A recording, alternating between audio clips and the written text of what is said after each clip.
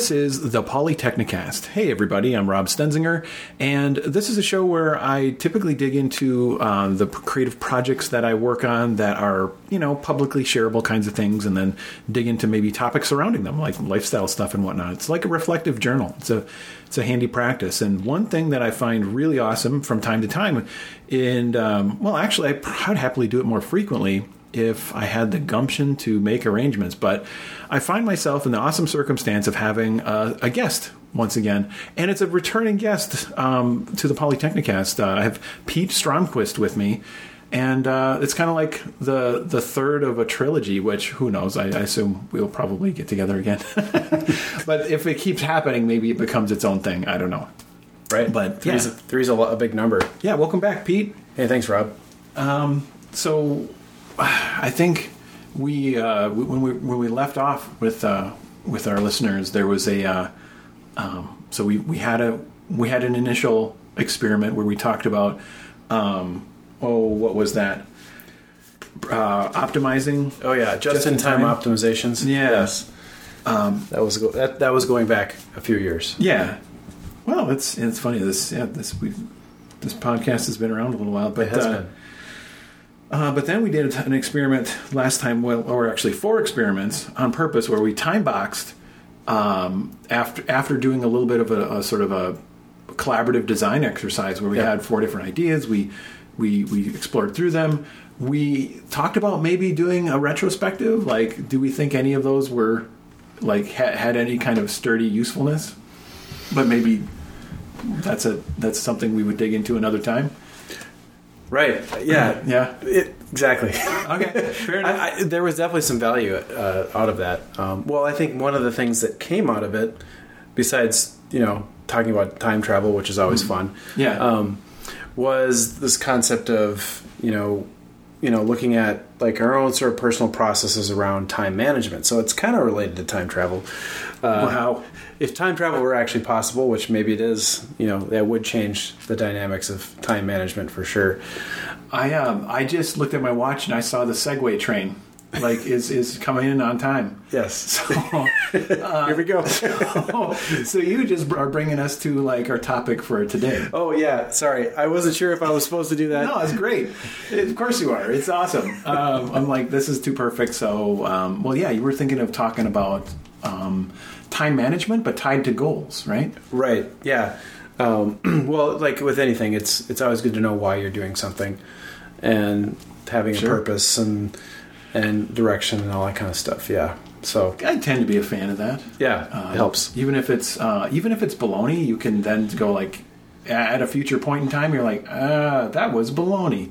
I want a different baloney. I feel confident that was baloney, and now you can intentionally make new baloney choices. Right, but it's not the same baloney as before. Whatever matches your intention. Yeah. Right. No, that's good. So goals and time management stuff. That's interesting. What before we get into that, was there something else before I early segued that you wanted to cover first? No. It's funny because I think honestly, there's not a lot to retrospective on that. Okay. Without almost re-listening to that episode and thinking of what might be most useful. And I think there's a few dimensions we could think of what was did we hear from anyone who heard it at the time and what they thought was useful. Right. Feedback. Also what we enjoyed as the process and all that. I have a hunch based on what I thought was most interesting, but in a way I don't know if our intention at the time was to try to come up with a recurring topic, right, to explore. And I don't know if we really came up with that. We sort of, I think we discussed the possibility of that. Yeah. But we didn't, not sure if it really fleshed itself out. So yeah. And the one so maybe this is the retro then. It's just a really tiny retro about it because I think honestly the remote collaboration and facilitation one had some legs to it. We probably could keep digging into that. Yeah, I actually totally agree with that because I do both of us do that to some degree in our sort of day job. So I remember thinking that was, if there was something we would carry out of that session, that would be it. So there you go. So there might be a part 4 after all. since we've, or maybe it's a part one of something else, right? Exactly. So yeah, who knows? That I think that's a good enough retro. But what I'm really curious then to dig into this fresh topic. Yeah. Yeah, definitely. Yeah, it's kind of like taking a fresh look at time management. Seems like a kind of a, I don't know, overused term or clunky term, has baggage maybe. People think different things when they hear that term. But just like, yeah. Like what? Like well, maybe they think about different like methodologies that they've used over the years. And, getting things done, or Franklin Covey, or whatever the heck it happens to be. So, and they automatically think in those terms. I just think we have 24 hours in a day. Time is our most precious resource, compared to money, for example.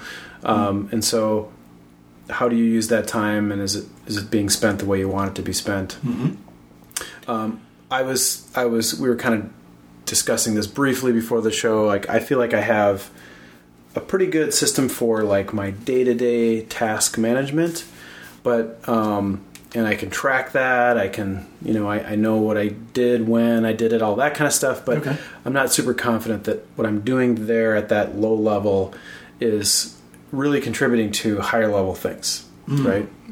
Goals or values and all that kind of stuff. What? Okay, so do you have a way where do you know your goals or values in like a concrete way? Right. That helps, right? Yeah. To actually know what those are, write those down.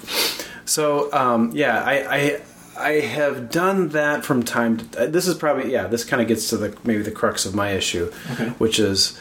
I've done the goal setting sessions before, where I've sat down, like my wife and I would sit down and say, okay, what are our goals for this year? Yeah.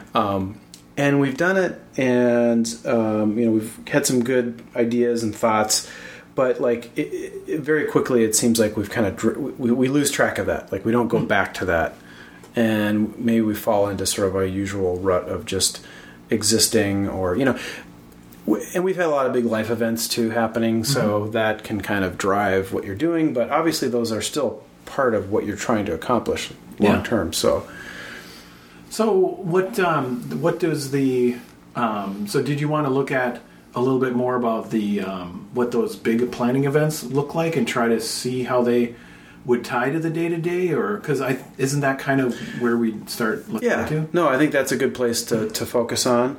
I'm also maybe curious about like what you do. Okay. Because I think I see you as somebody who's, established themselves well in this area. Okay. Not like you brag about it or anything like that. I know I'm insufferable.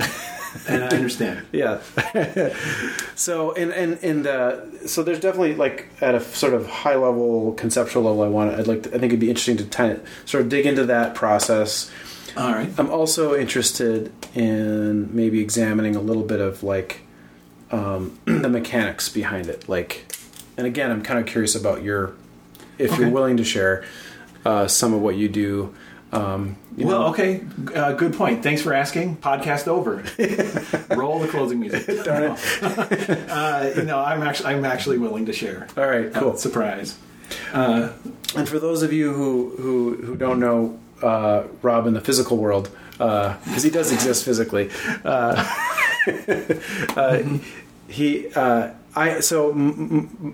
just real quick comment on the mechanical side.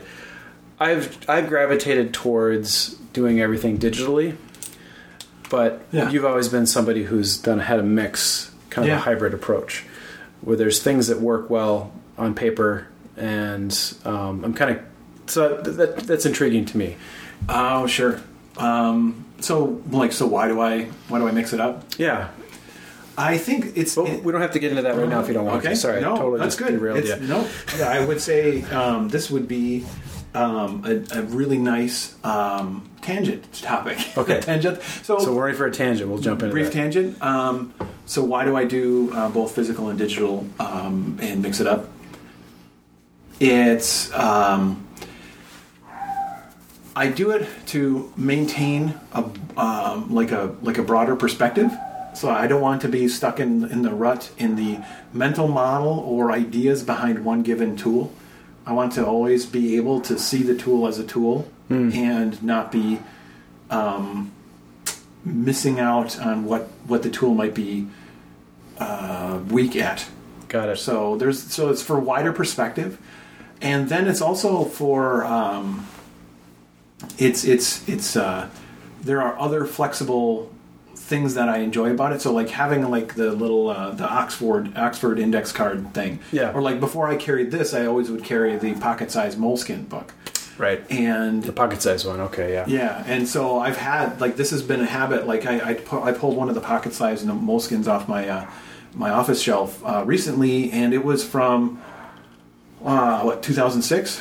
Oh wow. So like I have a big row of those Yeah. for those years, but then there's Yeah. a time when I've switched over now, like maybe right around 2011 Okay. or 12. Had, somewhere yeah, in it had there. been before 2013 Yeah, for sure. Yeah. It was probably 2011 or 12, somewhere in there. Okay. And but yeah, anyway, so yeah, I've the physical is it works good in different social situations too, because that whole affectation of like having something physical to write down, it looks different than if you're pulling out an electronic device. It does. The Electronic electronic social devices element. They Yeah. have all these data traps too. So Yes. it's like, well, I wish this data would be available in 5 places and it's only available in 2 places or whatever. And so now, and so it's another way to avoid the traps of the software tools. Yeah, and data devices or electronic devices come with a lot of distractions built in, right? Yeah, in later years, right? So that wasn't part of that's more part of my thoughts about it now, but like a few years ago, that wasn't really, I wasn't thinking about that. Mm-hmm. I mean, that's now in the zeitgeist. People are like, that's a popular concern. Yeah. Yeah. For good reason, because a lot of smart folks have put a lot of time and effort into designing things that are really good at grabbing your attention. Right. So yeah, exactly. Not it's hard to be productive in a casino. Right. So unless it's so distracting that it becomes sure. Yeah. Yeah, I suppose at a certain point it becomes noise. It's all just background noise, which is now One reason why a lot of people, I think, focus it's not a casino by any means, but like a lot of people are productive in coffee shops where there's just the right amount of sort of background fuzzy noise. Yeah, but the nature of that noise is different, right? Yeah. So it can be right. It's calming and connecting in some ways of right. like, I'm part of this human place. Right. There's people around, they're doing people things. Yeah. So I don't know, like what is it about that physical digital thing that you've been curious about? Before I answer that, another quick tangent. I'm going to shut the door. Okay. Which now that reveals information about, or maybe we edit that out. I don't know. No, it doesn't matter. Because the audio feel is different than other recordings. It's fine. Oh, right. People know. Yeah. Listeners will know. It's exactly. not the same. Yep.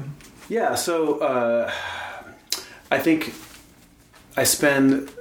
And I don't want to spend too much time on this mechanical side just because I feel like more important discussion can be had with more of the philosophical whatever. But one aspect that my wife actually sent me a link to an article that talked about this exact conversation of, digital versus non-digital ways of planning your day. And there's pros and cons. The digital things can be good at like sort of managing things at a higher level, projects, different things like that, deadlines, making sure things don't slip through the cracks.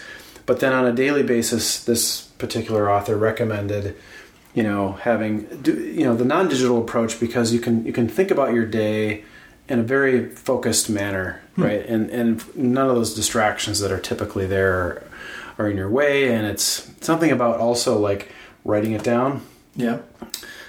Even if it's the same thing you're writing down that you wrote down yesterday because you didn't get it done yesterday. There's a lot of folks who do that sort of chained to-do list where there's a new list every day, but things get copied over. Right. And so you're maintaining contact with these ideas. Whereas if it's just in a digital file and you're not redoing that, you're not touching it. Yeah, you lose touch. Yeah. Yeah, and so I think it's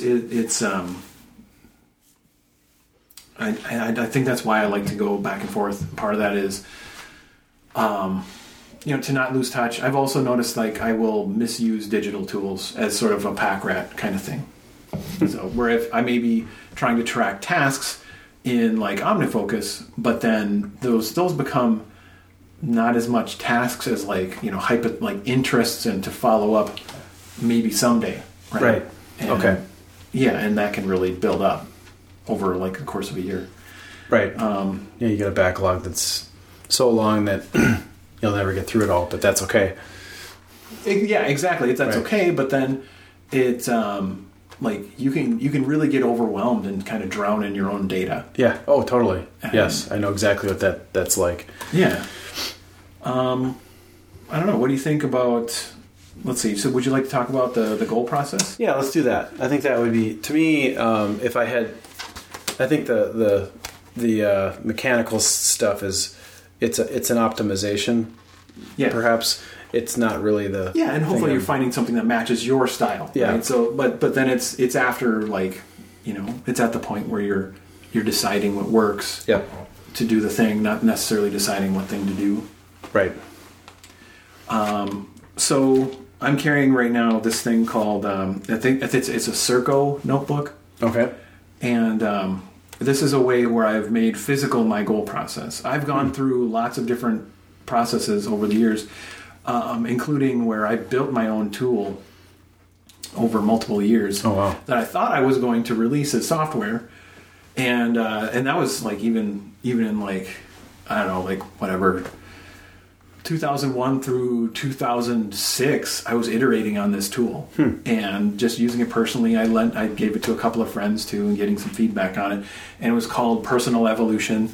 Okay. And whatever. And it was, in a way, it was conceptually a lot like an OmniFocus with a little more point of view as far as different buckets of concerns you would want to manage. Right? Got it. So it had a lightweight method to it. And for those who don't know what OmniFocus is, maybe you can... So OmniFocus is a like a almost like a personal project tracker thing where you can have big tasks that are projects that break down into individual tasks. Okay. And you can even have a hierarchy in there, and then it's got a variety of other little things to it. It's a lot like a Wunderlist or. Oh gosh, there's a bunch of those in the market. So the one that I use that maybe is similar is Things. Things, yeah. Yeah. Yep. Yeah, you can have projects and break them down into tasks and yeah.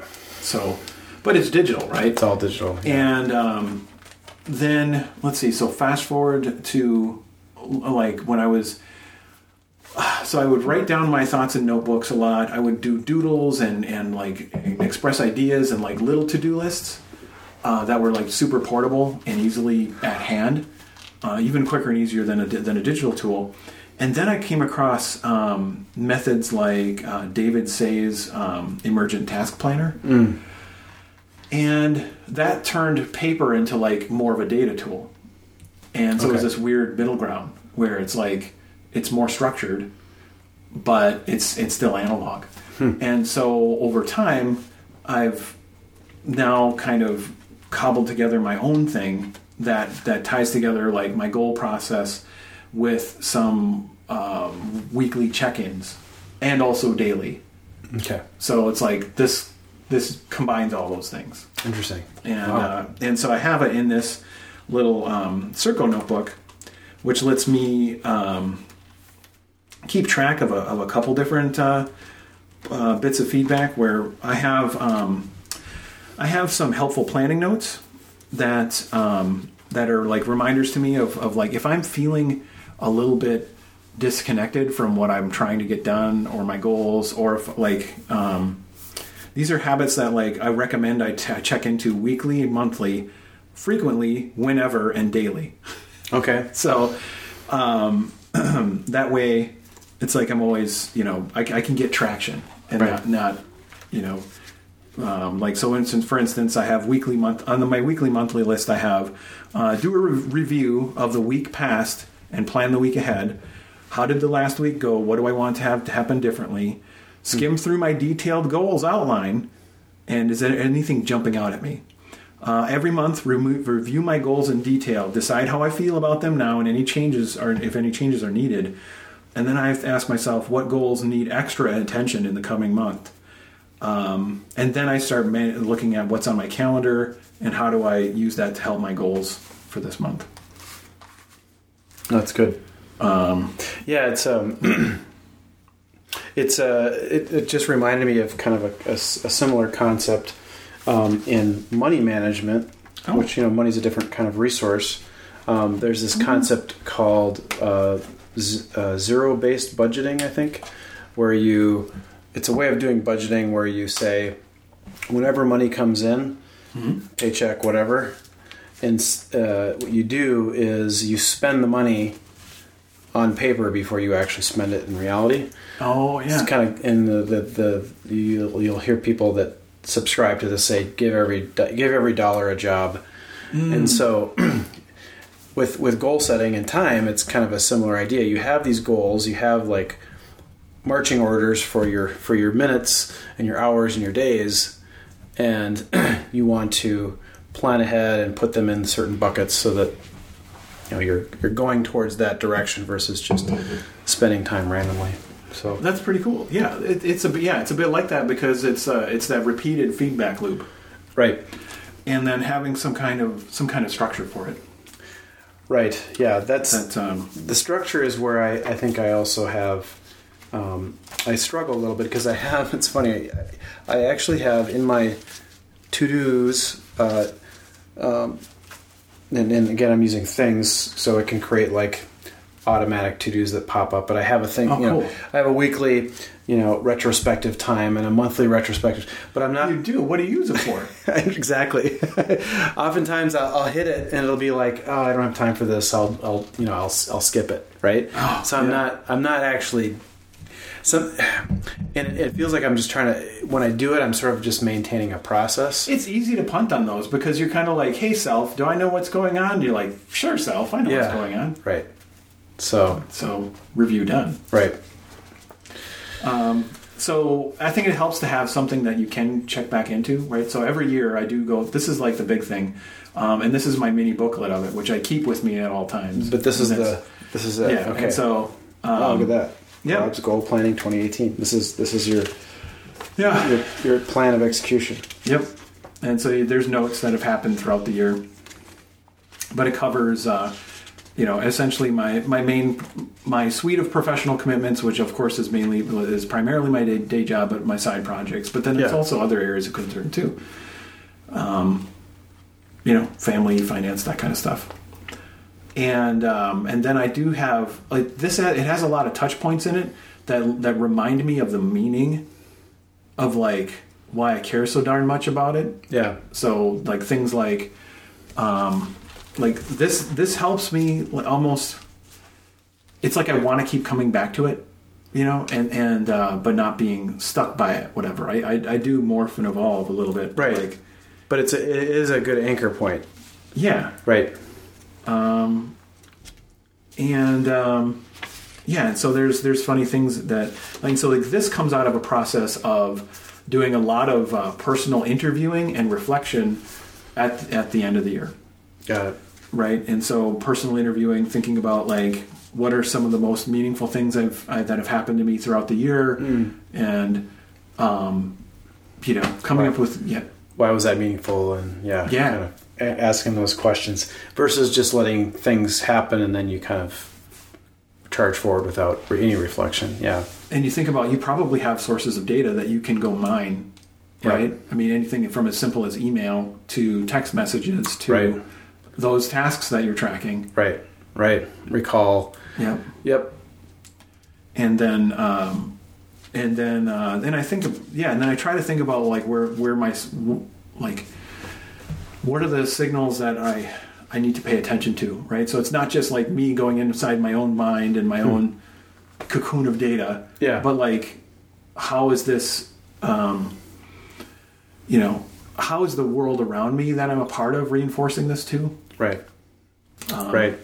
Yeah. And that's interesting you say that, because there's obviously a lot of signals you could tap into, right? Mm-hmm. There's probably just oodles, right? So you have to kind of pick what are the key ones that you want to pay attention to, or what do you think today are the key ones, right? That might change tomorrow or whatever, but it gets overwhelming. You can get overwhelmed by your own data. It takes a huge chunk of time for me in December and part of January to do this every year. Because I dig through my digital notes that end up in my Evernote. I dig through my OmniFocus. I dig through my photos I took.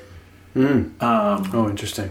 Yeah, and so then it's just I dig through my journal, of course, too. Yeah. I do my typical journaling is an app called Day One, and that's digital. Yeah.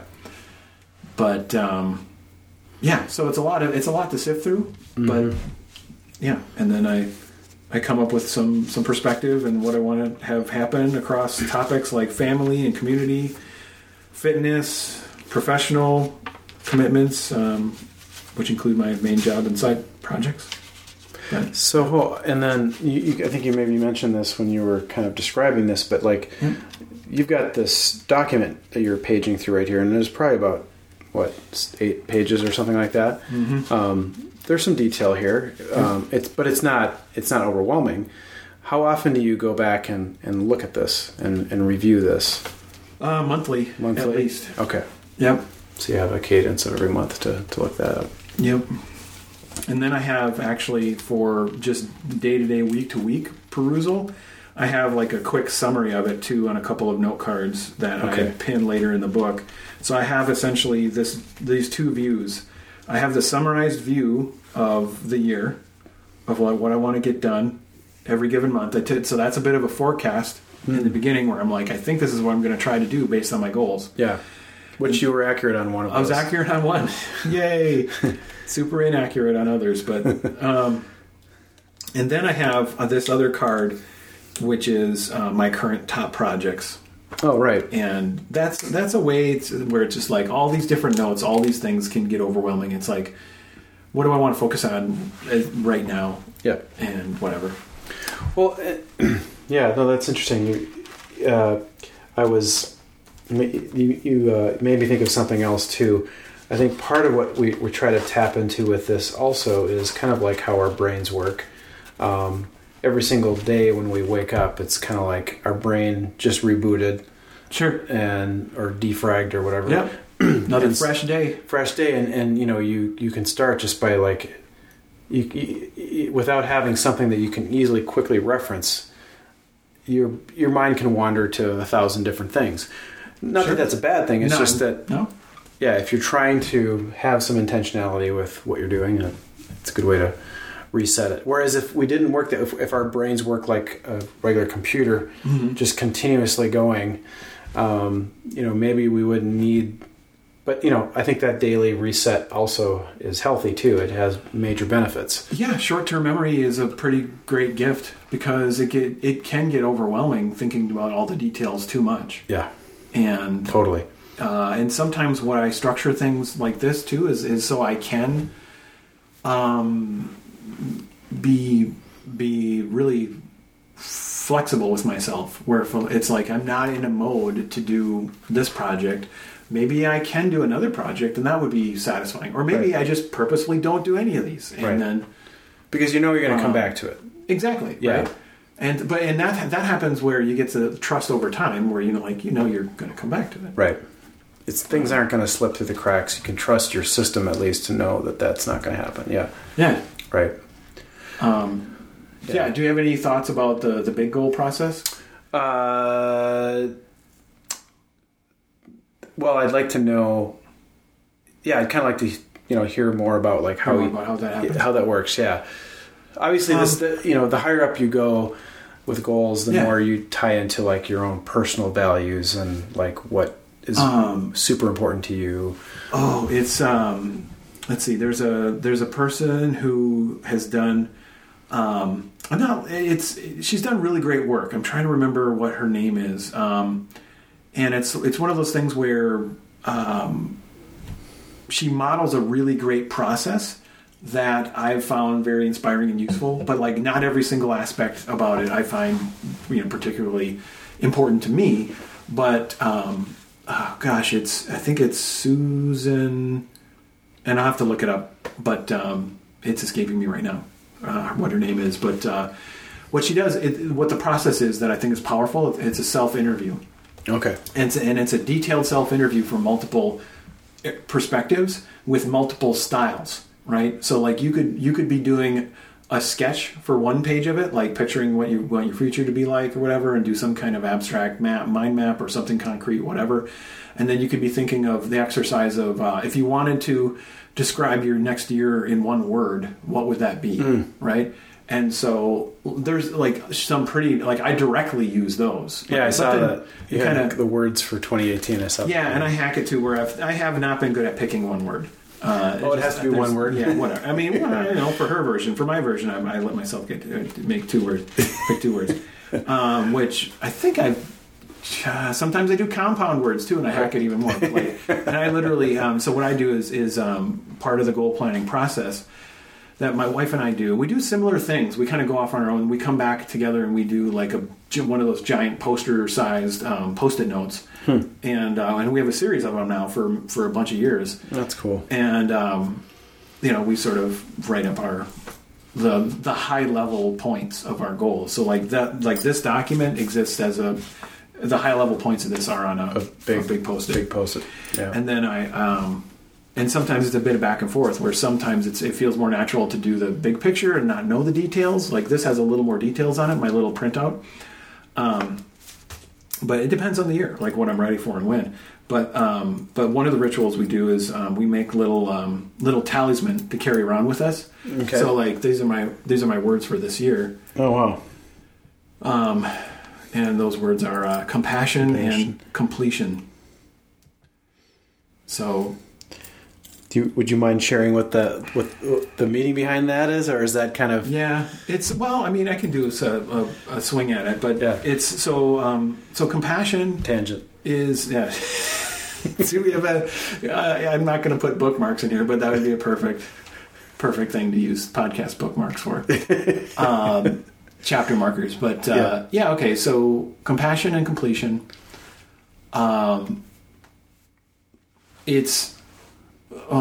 Let's see. Where do I go? Like, I think they both seem like very beneficial things that I wish to embody. Okay. Right. And compassion, meaning in all directions for myself and as many people as I can possibly include in that, and be strong enough to include in that, even if it's really hard. Yeah.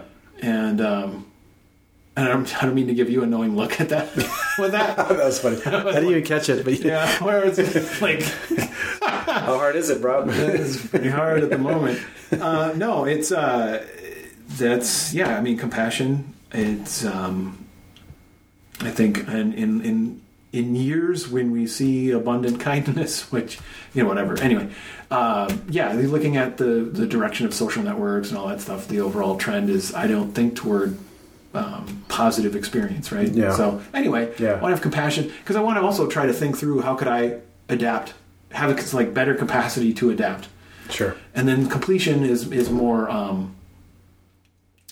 do the hard prioritization work. Like I have big feelings and passion for lots of different projects. Yeah. And they're just not all going to get done. And I got to complete what I can. And this is you've talked a little bit about that before in conversations where you've wanted to complete maybe more things than you start in a given year or something like that. But yeah, that's cool. So that's the gist of those words, and I like being reminded of them. Yeah, that's having a physical token that's right there to grab is a good way to do that. And that's stealing a technique from a book I encountered called "The Upside of Stress" by Kelly McGonigal, and that's it's a lot of our popular conversation and concept around stress. It's always negative, right? We're almost always negative, right? And the book, explores other ways to engage with it, and not just as like, finding, placating, distracting comments and whatever, looking at, happy fuzzy kitties or whatever. That's wonderful too. But like, you can find more meaning. But if you can find the meaning in the stress, then, whatever. Anyway, so gotcha. And she teaches a class on this. I forget where is it. It's like Columbia, Harvard, something. I don't know. Okay. Really nice school, right? Yeah. And then a lot of her students carry around some kind of talisman, whatever. And that could be a piece of paper. It could be whatever. You could Sharpie it to your hand, I guess, right? Could be a tattoo, but that's all permanent. Could be a tattoo. Yeah. Anyway, but so you must have a collection of these that you. I do over the years. That's neat. Yeah. Okay. Anyway, tangent. Yeah, tangent over. All right. Where were we? So we were looking at. So we were talking about the big yearly picture process. Yes. And I was mentioning, and I cannot remember Susan's full name, but she has like this self-interviewing process that it's like 18 to 20 pages of stuff where. You do a combination of fishing through your experiences and data from the year, plus doing this nice detailed self-interview. Plus, if you have a little bit of house rules and your own interview questions that you come up with over time. Susan Fowler? Susan, no, not Fowler. Oh, okay, sorry. That's Sarah. No, is it Sarah? Susan Steinberg? Nope. Google failed me. You're looking at a phone book. All right. No. I just Googled Susan self-interview, and I was hoping it would pop right up there. Yeah. No. It'll be in the show notes. Yeah, it'll be in the show notes. So yeah, anyway, but that really helps. So instead of sitting there at one time and only with what pops out of your head, right, you've got this sort of helpful, facilitation workbook thing. Yeah, that you can draw out of. Yeah. Yeah, that's an interesting approach. So, I mean, to me, it helps me cover a wider range of concerns than I might if I'm just sitting there on my own. Yep, makes sense. So, there you go. That helps form the bigger picture. So now you have the big picture in mind, and now it's just a matter of executing, planning some more, breaking it down. Yeah, because the problem you described, I've had that too, where it's so one of the reasons why my wife and I will use the big Post-it note is then we put it on the door of our bedroom or whatever, right? Mm-hmm. We're you're just constantly encountering these goals, right? Or you put it on the door of a closet or whatever works. Yeah. But somewhere that it's in your face, pretty much. And that's something, right? So you're staying in touch with it, but it's it wasn't quite enough as far as that some kind of check-in and feedback loop and steering and adjusting on an ongoing basis. So that's where this year I've landed on essentially a weekly process. Where you go back and review, and then this is what that weekly process the beginning of the week looks like this, where it's a retrospective. Yep. Went well, didn't go well. High fives, joy and gratitude. Mm-hmm. Home and side gigs, main gig. Mm-hmm. So then that frames up. So there are commonly recurring things within my home and side gigs, and then within my main gig, right? And that is basically, it's like a task list, but it's meant for the week. Right. And then I check in with it on a day-to-day basis. Cool. And this, by the way, this notebook you have here is, I'm assuming, designed where you can add pages in. Yeah, so this whole Circo system is interesting, where it's a little bit of a racket because so I print these out on cardstock every week. Okay. I designed my retrospective and week plan. Yeah. And then I use a paper cutter to cut them, and then I use the Circo hole cutter, the Circo punch. Yeah. To make it so it can mount in the book. Got it. And so this thing gets thicker and thicker over the course of the year. Yep. And so what I do is I take out the current week, and then put in a fresh week, right? Because then there's day-to-days. Well, okay. I keep the beginning of the week, so I have this chain of, what went well and didn't go well, and an overview. at the week level of what I was working on, but the day-to-day detail, I set that aside. Okay. And so I've got a stack of those. But Okay. I just started a new week, and then today was too crazy to actually do the day thing. Oh. Because you had to rearrange your schedule to come to a podcast. No, I actually needed to get an oil change in my car this morning and other stuff. So Got it. yep, hit the ground running. But yeah, then I use a little bit of this book called what's called Designing Your Life, and this is why I have these categories on here. Okay. So you have the day. This is stolen from David Say, the Emergent Task Planner. Where it's a combination of like having some tasks for the day, and then maybe ability to journal about the day, but then for sure this time. And this is actually it's meant to be like for 24 hours in the day, right? There's 24 slots. Yeah, there's 23 in this version. I have to fix it. You 1 hour to sleep. Right. No, I sleep. It gets way more hours. Okay. Oh, good. Overall. Yeah, that's right. That was one of your, I think, goals from last year. Yeah. Is to I'm trying to keep it up. keep the sleep going. That's good. Yeah.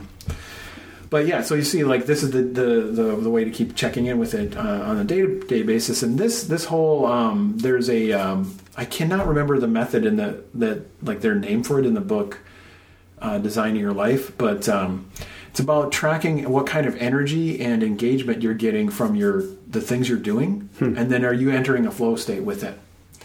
And so now you have this interesting chunk like metadata about some stuff in your day that you can look back and be like, yeah, I guess I really do like facilitation. What the heck? So and it really stands out anyway. So it's another way to get signal from the data you reflect on, with the idea that achieving a flow state is kind of a positive thing. It's a positive thing. Yeah, typically, right? I mean, sometimes it's like having flow state can mess with your time management. Oh, right, because you lose track of time and you're having a blast. Yeah. And you don't even. I've heard some people say when you're having a flow state, you don't know you're having a flow state.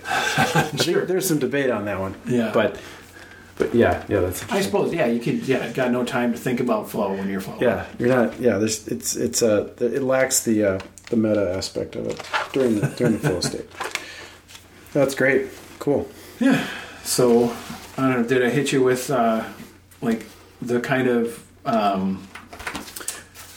like method stuff you wanted to talk about? Yeah. No, that was very intriguing. I was interested in hearing some of what you do there. It's. I think what happens with me, which I think happens with a lot of people that allow themselves to get busy, is you are very intentional about your goals. You've always been that way, but it's good to how you invest the time into it.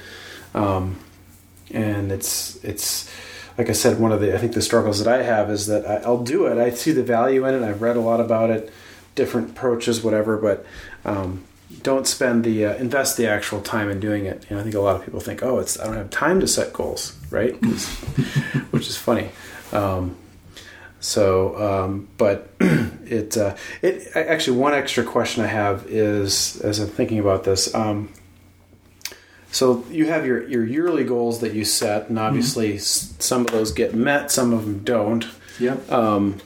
What happens at the end of the year when you look back at the previous year and you're thinking about next year? Are there goals that get repeated? Are there goals that span multiple years? Mm-hmm. If you're looking really big picture, what does that look like for you? Yeah, I mean, there's definitely recurrence in like reframing, like because I have projects that I've been doing for a long time, and it's like, well, what's my reason for doing this now? And so it helps me check in and continue to be very purposeful about ongoing projects. It also, I mean, there's plenty of things I don't get done, and then that tells its own story. Where I want to I'm not trying to turn myself into like a dispassionate robot. I want to continue to follow things that I'm excited about and inspiring and and roll with it. But I also want to get more skillful about it. Sure. So I can complete more important things and build upon prior lessons. You know, Sure. so like I've done like in the past, I've a lot of, sometimes what I'll do is I'll pick like instead of a big project, I'll do small creative challenges. And they're still hard. They're still important projects on their own, and Right. they give me a certain practice. But like, at a certain point, it's like I'm doing something because I can do it, but not doing the thing that I really want. That's still hard. I want to figure out how to do. Yeah.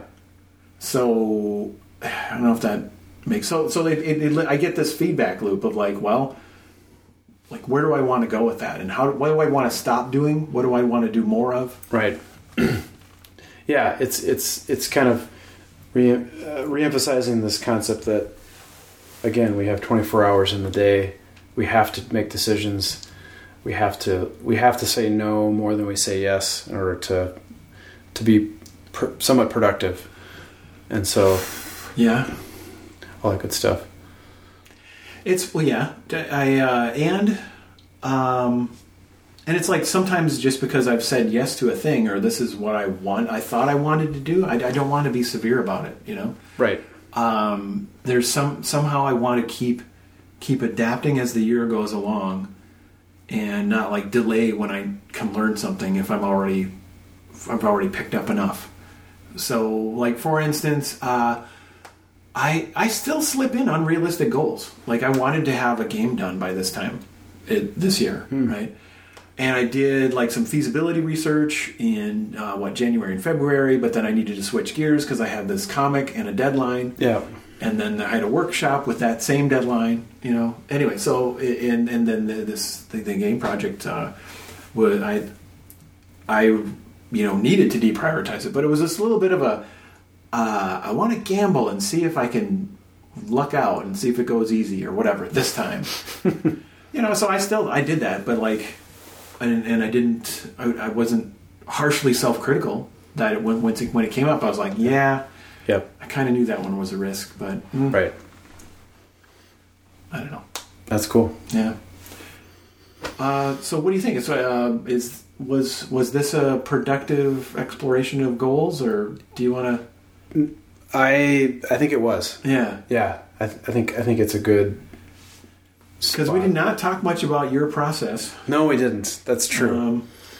Is there anything that like stands out as like particularly similar or different from what you do? Well, my process is. I can tell you what my process is. Yeah. Just to have some reference. Like I was saying in the beginning, I feel like I've worked out a good way of sort of managing sort of the day-to-day sort of things, and I do have my process is primarily project driven. So I've got different, and this kind of comes out of the tool I'm using, but I think it's a pretty universal topic.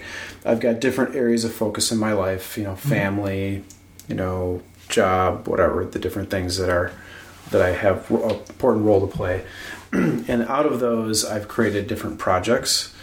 And then those projects, I have tasks that I then assign to today or whenever. I can decide, And so when I look at my day, if I've spent time planning my day, I feel like, I've planned out what I think I can get done in the day. Mm-hmm. And I've pushed things out that I don't think make sense for the day. So I don't feel overwhelmed by just a mountain of tasks.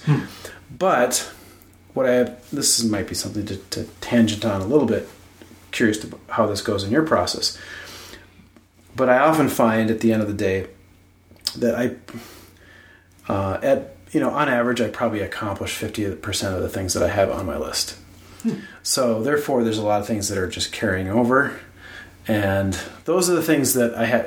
One of my sort of weekly things I'm supposed to do is I'm supposed to look and see what are the tasks that seem to never get done. Oh, fun!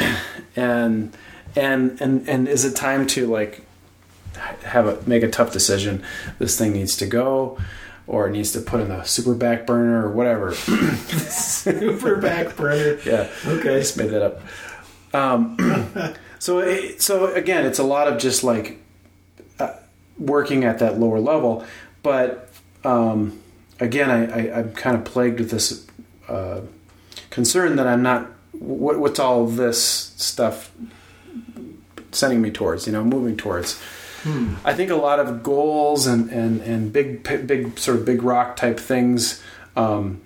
We have those in our heads already. Like we recently got a kid into college. We moved twice.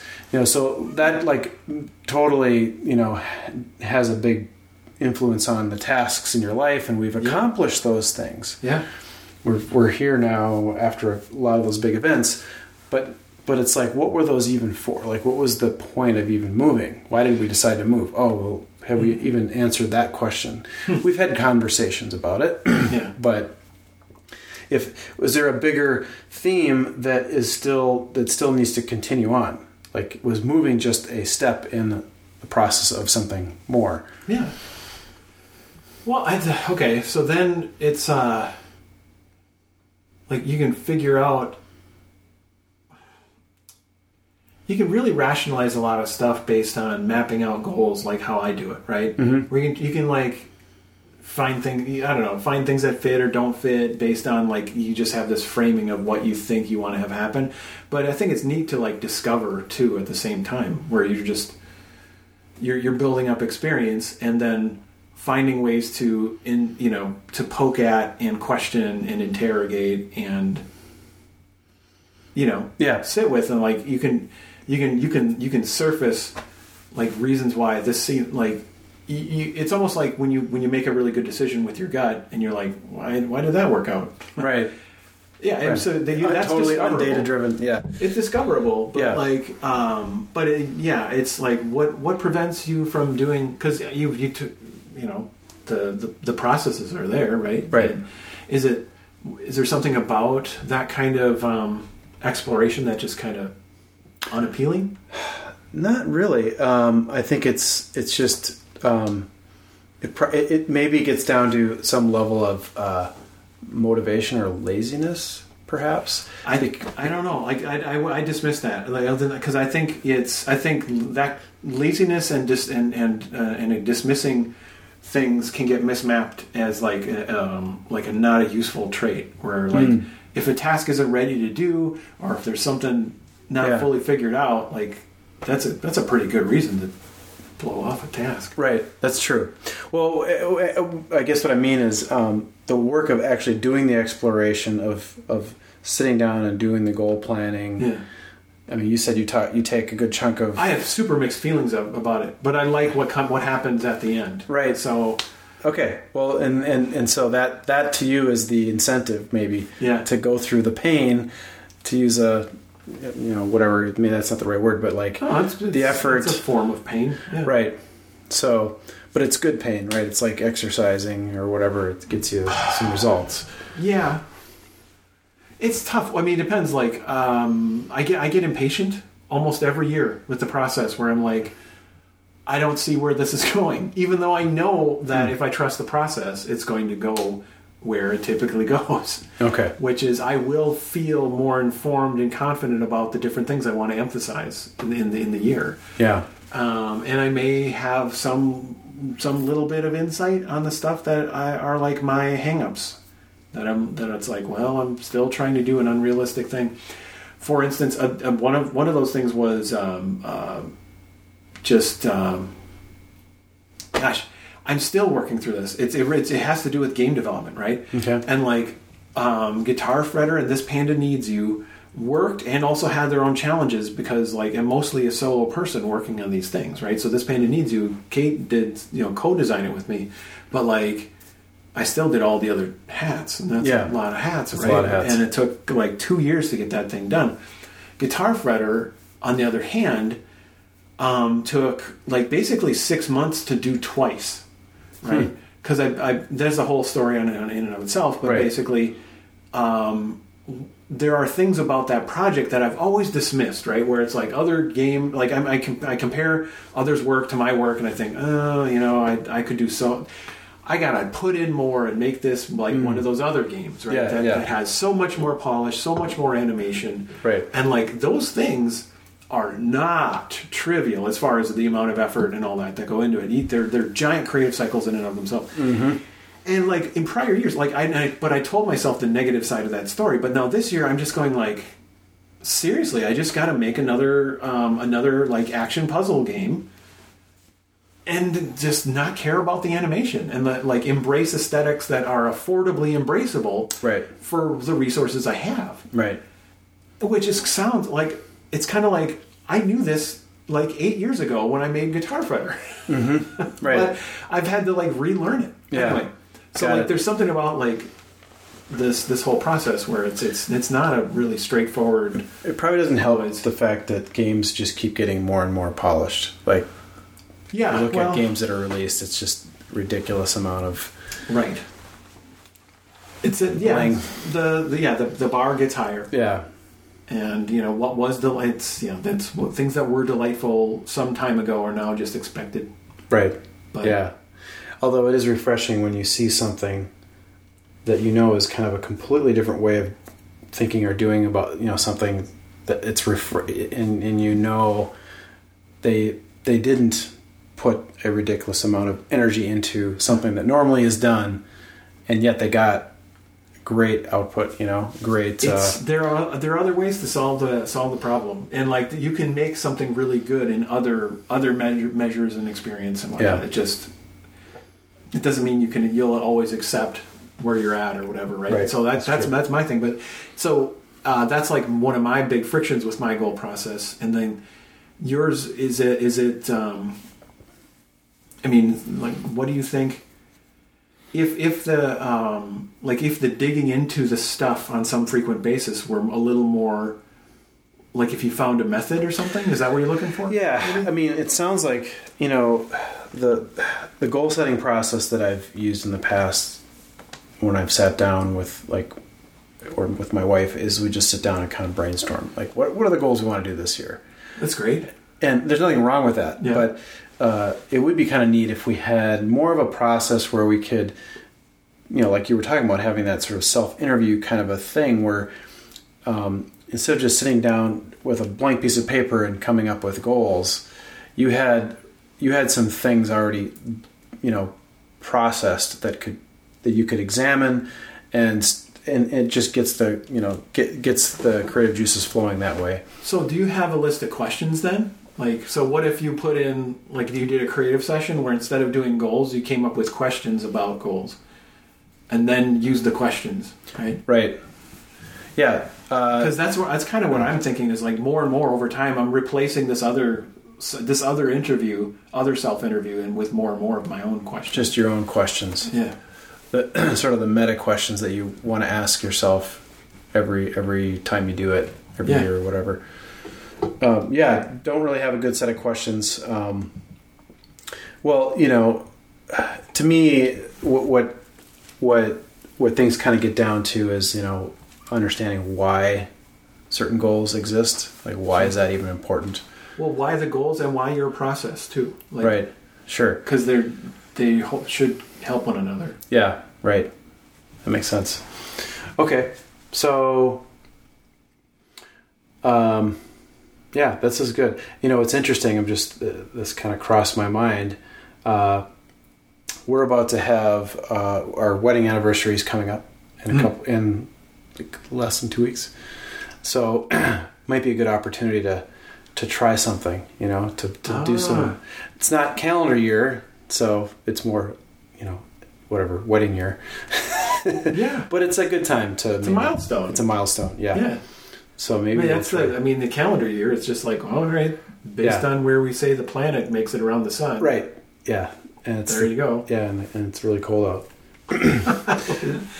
So, so maybe we'll try some of that out. I'm kind of excited to.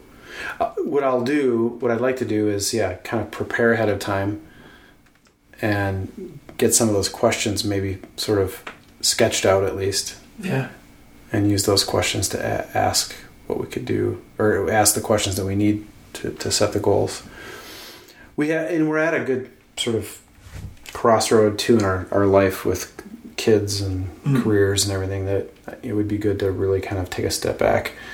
Also, I think maybe as part of the goal setting process, it would be useful for us, even this being kind of a initial jump back in, to take a look back at what just happened to us over the course of last year. Yeah, as a kind of a retrospective. That's one source of data, totally. Right, for your goals. Yeah, I mean, a retrospective is a self interview. Yeah, right. It's it's a really approachable one. That's all. It's not getting you to come up with, if you could describe your year in one word. Although, and you may or may not find that a fun exercise, but so if you do, you have the thing where you describe your upcoming year in one word, but do you ever go back and say, what was my actual word for last year? Even though I said I wanted it to be X, it actually turned out to be Y. I haven't done that. That's a fun idea. No, what's or maybe it's just whatever your word was -ish. Make and connect. That would be I think that was last year. Okay. Make and connect. Yeah. I mean, and did those pan out? I'd say they panned out pretty straightforward. Yes. Yeah. But did another word emerge? Yeah. Right. It came out of the ups and downs of all that stuff. Yeah, I mean, no doubt. I bet there are retro words. Retro words. Retro word. Yeah. Love it. Awesome. What? There's one other resource I want to mention that I did. I did a blog post recently about a workshop that I took as part of attending IO. Right. So there's pre-conference workshops, and it was one put on by Steph Posavec and Georgia Lupi called Observe, Collect, Draw. And the whole point of that was to take some personal data set and dig through it and get useful observations from it, but then visualize it, right? Yeah. And that was the data set I happened to pick was my 50 overdue tasks in OmniFocus. And so, right? And it was perfect. I did exactly what you were like, oh, I wish I knew. I did that. I'm like, why are, what are the different natures of for how long they were late and why they were late and how I feel about them, right? Oh, right. And I found patterns. And so, I have an article I'll totally link to from this one. That's awesome. And I do recommend checking it out. Not to just endorse my blog to who I'm podcasting with, but, Yeah. Oh, that's good. I'll have to check it out. It's a little on the nose. So, all right. Well, I don't know, this was fun. Yeah. Think we explored the topic? Definitely. Enough to, have tons of food for thought and actionable paths forward for sure. Well, that's awesome. It's been really it's fun to record with you, Pete. So, I know I asked you this last time, but I'll ask you again. What should folks do if they want to check in with you on the internet? Should go to your GitHub? Should they find you on Twitter? My internets have not been extremely active. Probably this last year, but I am on Twitter, Twisted Stream.